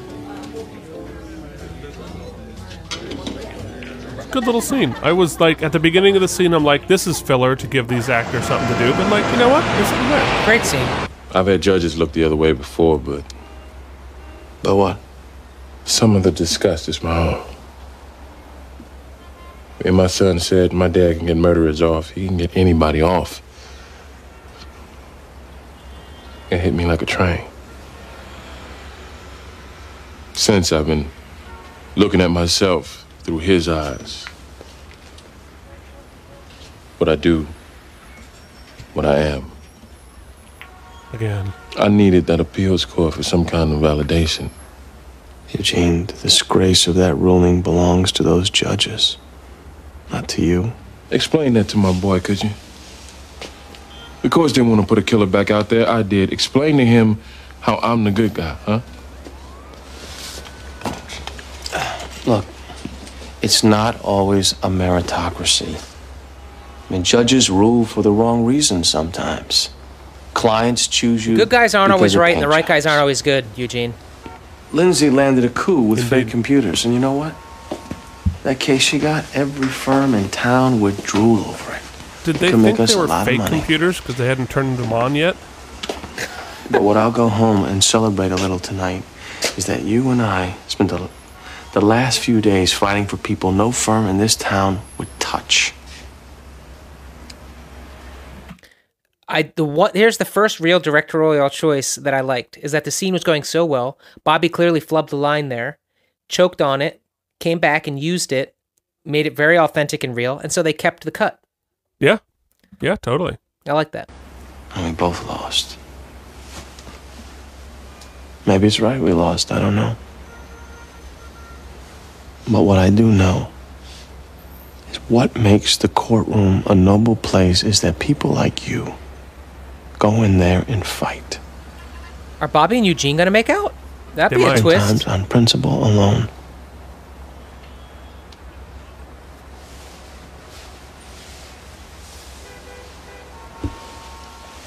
Just awkwardly look for a place to lean on something. I don't know how long I can keep doing it. I'd say about 6 more seasons.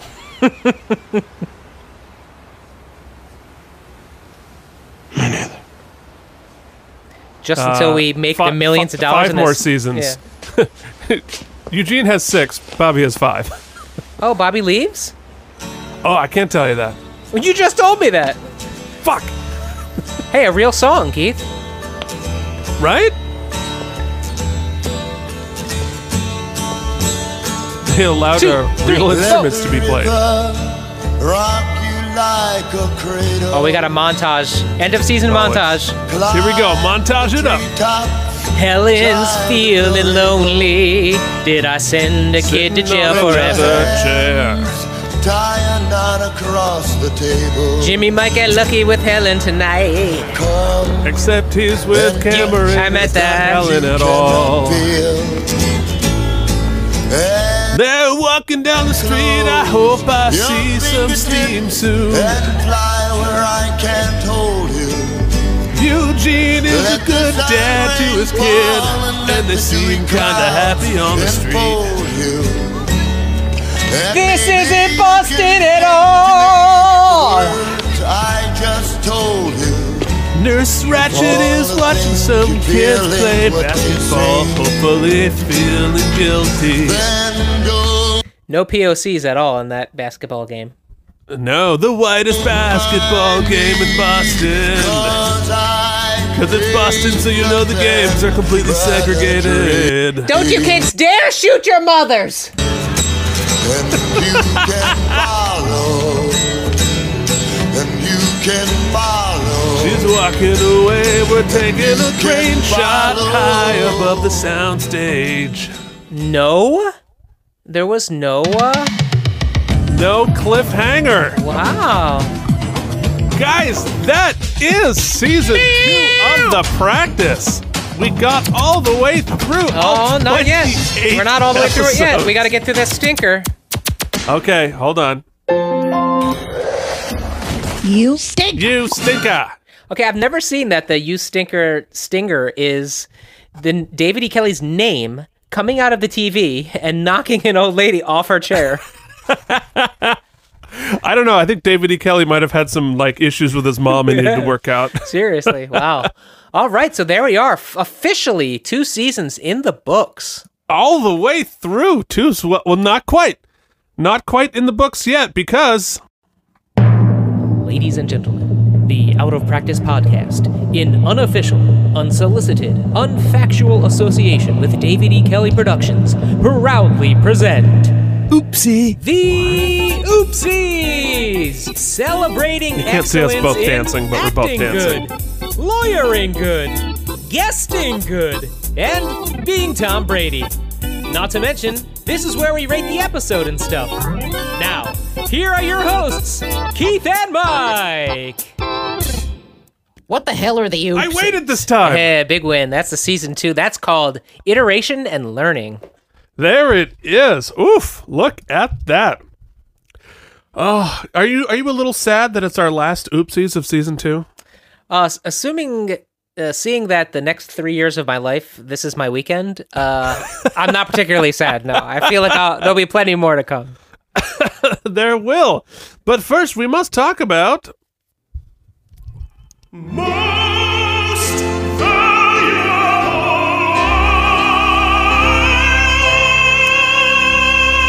Well, Keith, I think there are. I'm gonna pick 2. Oh, actually, I have 3. I have 3 nominees. Okay, let's hear it. I think because most of our main cast lost this week. Yeah, interesting. The final season or the final episode ends with 2 big losses. But I will say that Helen Gamble is part of our team. She's part of the show. Right. And she had a pretty big win, although it wasn't... If she was a cold-hearted monster who condemned a 13-year-old child to the end of his life, essentially. But she did. But, I mean, a technical victory. She did win, and I think that gets her nominated. Oh, okay. All right. Number 2, I think for the moral victory, I think that Eugene had the most passionate defense of what he thought was right and what a lawyer should be. Even though he was questioning, I thought that his passion and his desire to be a role model to his son net him a nomination as well. Okay. But then through sheer skill, through bamboozlement through a well-orchestrated facade, as well as leaning on the laurels of her past huge victories. Yes. Lindsay Dole also brought in a huge fish this week. Not only did she win the tobacco case, but she roped in a huge fish in this asbestos case, which I imagine is going to take us through season 3. And I think she probably roped in next season. Yeah, so I don't know that there's any way we can't give it to Lindsay Dole. Yeah. No, I totally agree. I think like Eugene was super passionate, but I think he was a little bit wrong in this case. Although, you know what, I may have to go talk to a lawyer and figure out what exactly the Sixth Amendment rules are in that case. But I need more information. But yeah, no, definitely. Congratulations, Lindsay Dole, with your final closing season MVL. Which brings up our next very important award. Already famous cause you've been on TV, getting a paycheck, or the first entry on your IMDb. Way to go, and you're the best guest actor. You are the best. We're dancing again. Guest actor. You are the best guest actor on the episode. Best guest actor. We introduced 500 people in this episode, one of whom has an Oscar. But who wins best guest actor? My vote has to go to Jer Adrian Lelliot. Lelliot, yeah. Portraying Kevin Blair. I just thought she was excellent. I thought that every scene she was in, she didn't even have a lot of lines, but I just think playing a child, being in those circumstances, and being a child while doing it. I just thought it was riveting. I don't know. I found it compelling. I know there's some other great nominees, people we could even talk about, but I just, like I had said, I also thought her father, Ivar Bragger, was also Sounds excellent. Right. But I really do think that I'm going to give my vote for, let me try again, Jer Adrian Lelliot. Yeah, no, I have to agree. Yeah, I do think that her dad did a great job. Louise Fletcher did a great job. I think she'll have to settle for the consolation prize of her Oscar. Yeah. It's no oopsie. Yeah, no, absolutely. Jer Adrian Lelliot just crushed it. Really difficult job, especially as a kid actor, to do all of that. Believably so. Congratulations on your oopsie. You know, I am sad because what's her name again? What was the judge's name again? Louise Fletcher. Louise Fletcher, yes. She unfortunately is going to be unable to qualify for the EGOT, which is the the triumphant collection of all of the possible awards. Ah, right, of course. And the oopsie, of course, definitely being on the same caliber as an Oscar, an Emmy, a Grammy, and a Tony. Yes, the ever elusive EGOT. As far as I understand, no one has ever achieved it. We'll see. We'll see if Lin-Manuel does a episode. Mankind has achieved the sub 2 hour marathon today, but the EGOT still remains elusive. Give it time. We're only in season 2. That's true. Give it time. Give it time. Now we need to talk about the greatest actor. You killed your podiatrist or blew the case, but you let a single tear run down your face. We didn't really dance to this one. Best actor it's not really a dance on the show. Okay, best actor. You know, it's always tough because they tack on some of the best scenes at the end. Those little, I thought the scene with Jimmy and Eleanor was excellent. I thought that Michael and Cameron were great. I thought that Dylan and Steve Harris's scene at the end of this episode was great too. So there's a lot of great work being done throughout the episode. Though I feel like Eugene had the most to work with. I thought Steve had the most kind of fertile material, and he, as always, sells it. And since he's kind of been my MVP all through the season, I feel like I'm going to give my vote to Steve Harris to close out season 2. Yeah, no, I think I'm probably going to come down agreeing with you, although I have to throw a little congratulations off to Kelly Williams, who, because she had sort of a comedic part in Lindsay's sort of like fakery going on, the fake phone calls and the fake computer stuff, she actually played the comedy pretty well. Totally. So I thought she did a very good job. And Lara Flynn Boyle, while I thought her character was despicable, she, as the actress, threw in a couple of moments there that made us see that this despicable behavior was not inconsequential to the character. And I think that's some good work and some nonverbal acting there. But I'm with you. I'm going with Steve Harris. Congratulations, Steve, on your oopsie. Now, I'm very curious next week when we do our season recap episode, who is winning? Who has the most oopsies so far this season? And will that factor into who we choose as the oopsie winners season-wide? And does anybody care? That one I think we have an answer to. Yeah, that's no. That one I feel like we're pretty confident on the outcome. No one cares about that. Meanwhile, Sean's somewhere driving. He just pulled over the side of the road. He's like, I care. I exist. I will be heard. Sean cares about a lot of this. I don't think this part's one of them, but I'll find out. Which brings us to our next award. The Tom Brady Award for being Tom Brady. Okay, the season finale of the Tom Brady Award for being Tom Brady. Yeah, Tom Brady. It was a light episode for him. It was a light episode for Tom, although he had a pretty daunting Thursday this past Thursday. Not that daunting. No. He basically ran laps around the Giants.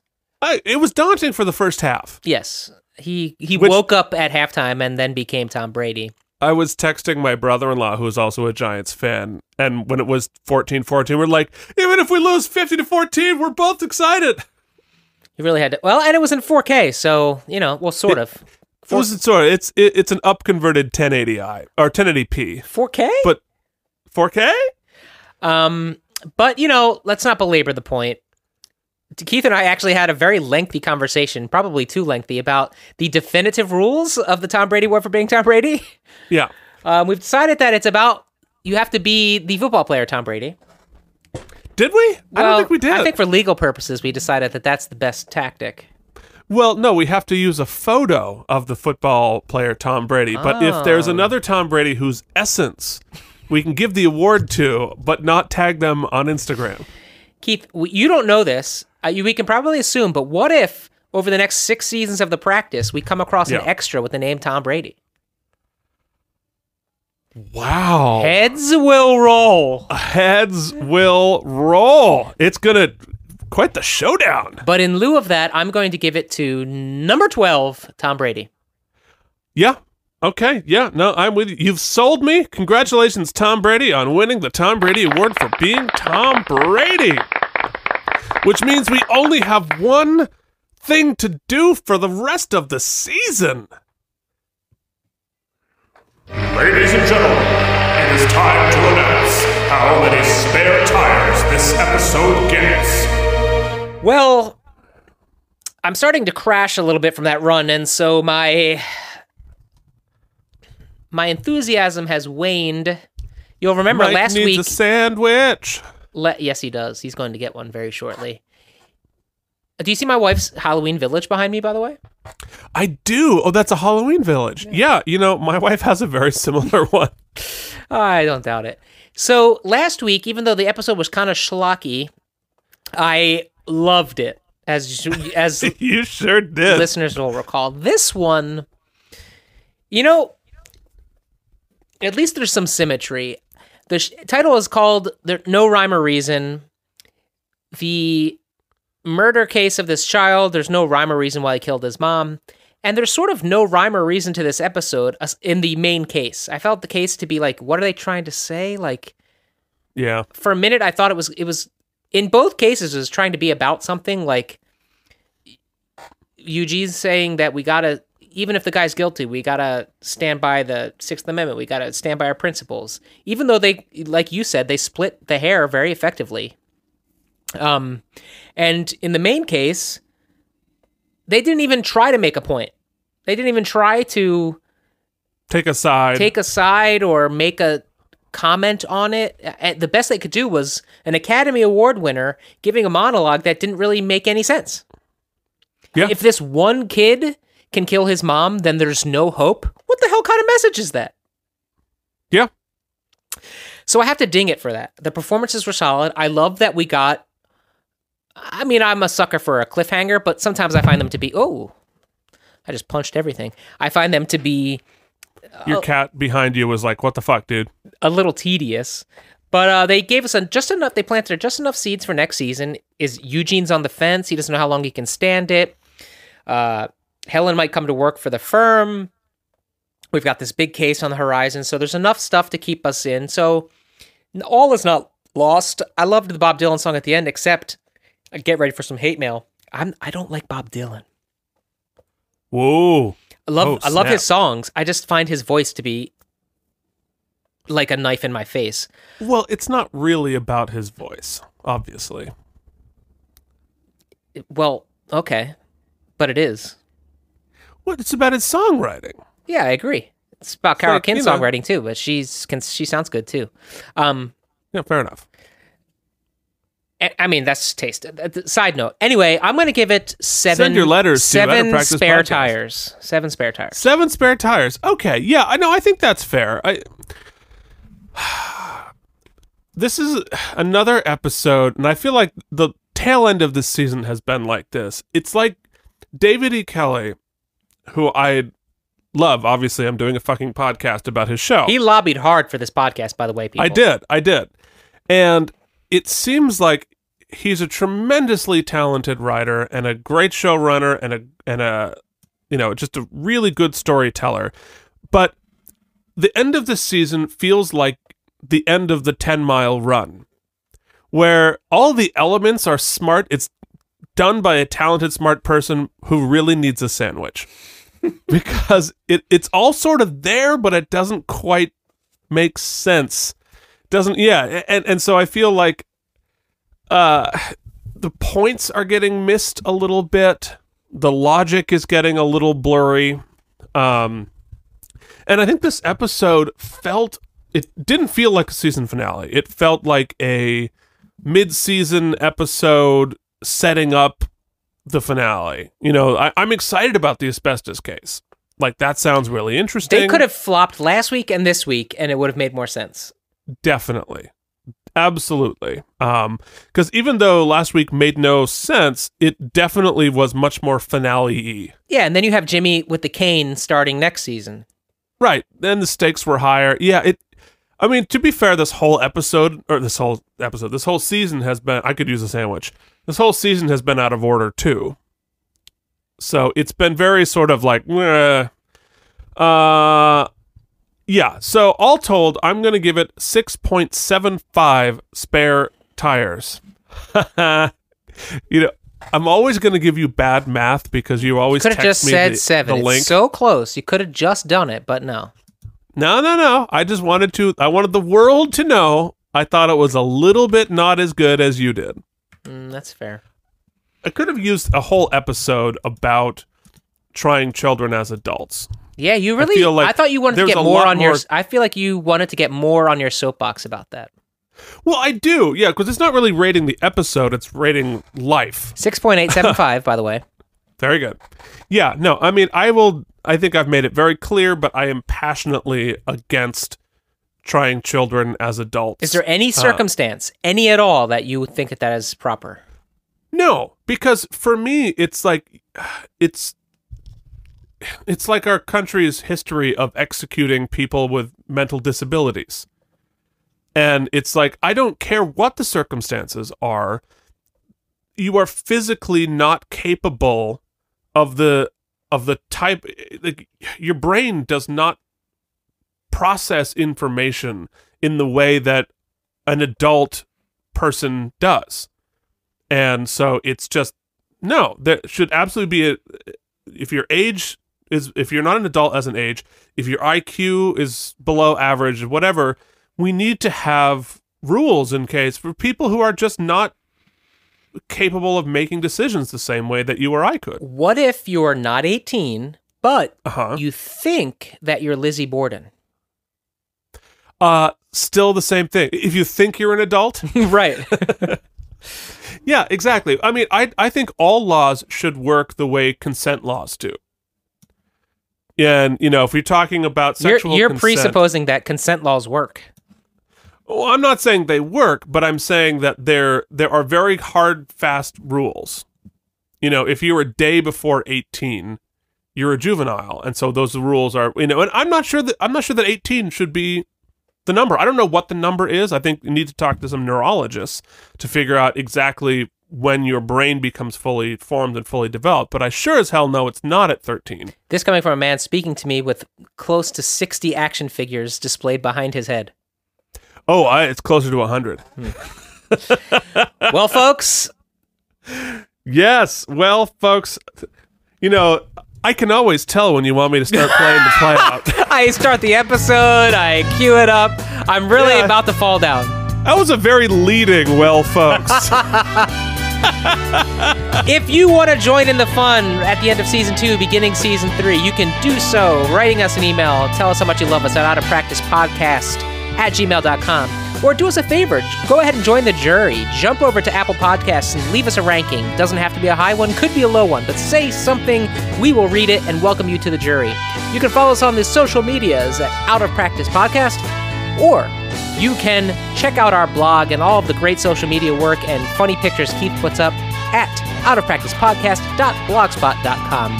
We, as always, want this to be a little bit more interactive. We really do appreciate every single one of our listeners. We're very self-deprecating. Need attention. Yes, we are very self-deprecating, but the truth is, though we love talking to ourselves, we also love hanging out with each other and with all of you. So thank you for listening. Thank you for subscribing and all that stuff. Keith, what am I missing? No, I think you made it very clear. Please be our friend. So go up to your safe, open it up, grab that laser gun, and shoot some laser sounds right into your mom.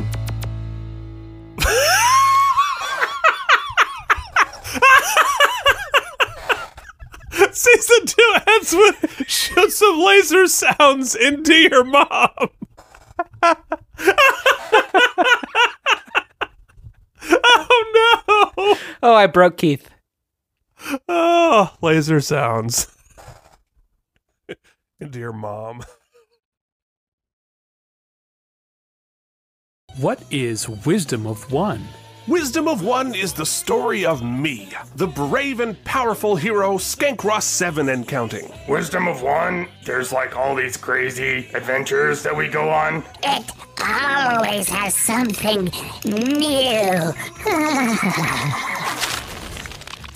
This podcast has many, many personality disorders in evidence. See if you can spot them all. The one telling the story is shockingly repressed. It's yet another Dungeons & Dragons comedy podcast. Interrupted by long stretches of grunting from Dagon and pointless NPC nonsense you should skip through. Sometimes it's just more fun than real life, I guess. So find us on your podcatcher of choice. Give us a listen, rate and review us. We need your help there for sure. Wisdom of One. Failure is a way of life. Charisma of 20, but a wisdom of one.